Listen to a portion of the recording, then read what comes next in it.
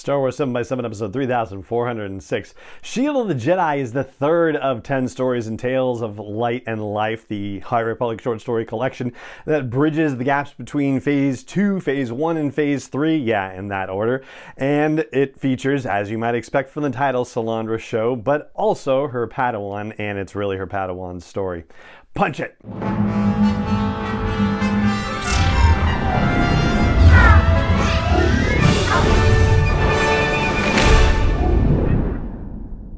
Hey Rebel Rouser, I'm Alan Voivod and this is Star Wars 7x7, your daily dose of Star Wars joy, and thank you so much for joining me for it. So Shield of the Jedi is the third of 10 stories and tales of light and life, the High Republic story collection that bridges all three phases of the mega ginormous publishing initiative. So I guess a multimedia initiative at this point.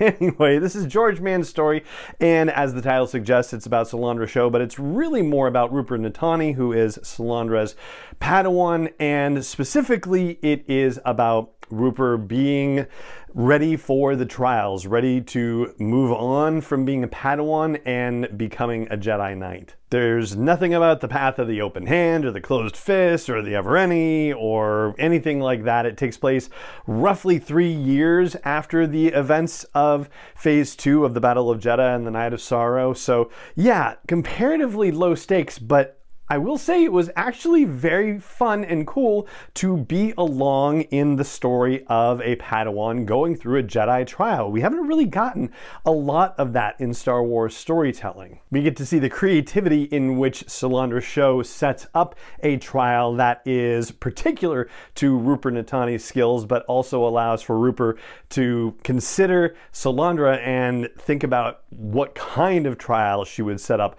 for Rupert. And so there's an interesting little interplay between the two, sort of trying to read each other's personalities basically in the inventing of the trial and the completion of the trial. As it is a George Mann story, there are also a couple of little checkboxes for stuff that he likes. Darth Kaldoth gets a mention in here, surprise, surprise. And a creature that is one out of fairy tales shows up. This is a Salmaca, and George Mann is, of course, the writer of various Star Wars legends and fables and myths and whatnot. So it ends up playing right into his wheelhouse in that regard. We are in spoiler territory, by the way, as I've said with the other stories that we've been talking about. They've been out for long enough, so yeah, we're definitely going to spoil stuff potentially as part of this. But the whole trial centers around Salandra Show saying to Rupert Natani, hey, go find my shield.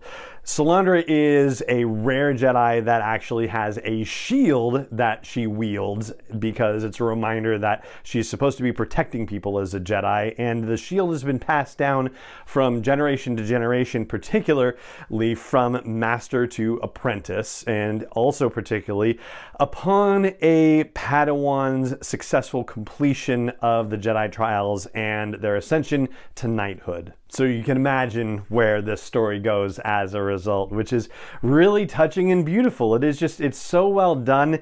And the story itself is just put together like a classic timepiece. Like everything just ticks very smoothly, runs along beautifully, and yeah, like I said, comparatively low stakes, that's fine. Just a beautifully put together little short story. There's also a bit of a wink toward Tolkien because this Salmaca is hoarding all sorts of bits and bobs and funny pieces of junk, glittery, shiny stuff. But unlike Smaug, who is hoarding gold and riches and whatnot, this thing is just hoarding trash. But it turns out that as opposed to letting the townspeople try to kill this thing, they actually need to let it live because it is serving a purpose that nobody really even knows about, that there are these really horrific spiders that it just happens to like to eat very much, and so it's keeping the people safe from those. And so there's a way for the villagers to live in peace with this thing, give it some of the junk trinkets since it can't discriminate between the good stuff and the bad stuff, and let it do its thing. And that's the balance that Rupert has to find and understand as part of the situation. The Salmaco, of course, has also taken the shield. And so getting the shield back, leads into this whole adventure. And yeah, I really enjoyed it. It was very nicely done. So that's what I've got to share with you about Shield of the Jedi, which is George Mann's short story in the High Republic collection, Tales of Light and Life. And that is going to do it for this episode of the podcast. It just remains for me to say thank you so much for joining me for it as always. And may the Force be with you, wherever in the world you may be. Star Wars 7x7 is not endorsed or sponsored yet by Lucasfilm Limited, Disney, or 20th Century Fox, and is intended for entertainment and information purposes only. Star Wars, the Star Wars logo, all names and pictures of Star Wars characters, vehicles, and any other Star Wars-related items are registered trademarks and/or copyrights of Lucasfilm Limited, or their respective trademark and copyright holders. May the Force be with them. All original content is copyrighted by Star Wars 7x7. We hope you love it. Did you know a 2018 study showed half of prenatal vitamins tested had unacceptable levels of heavy metals?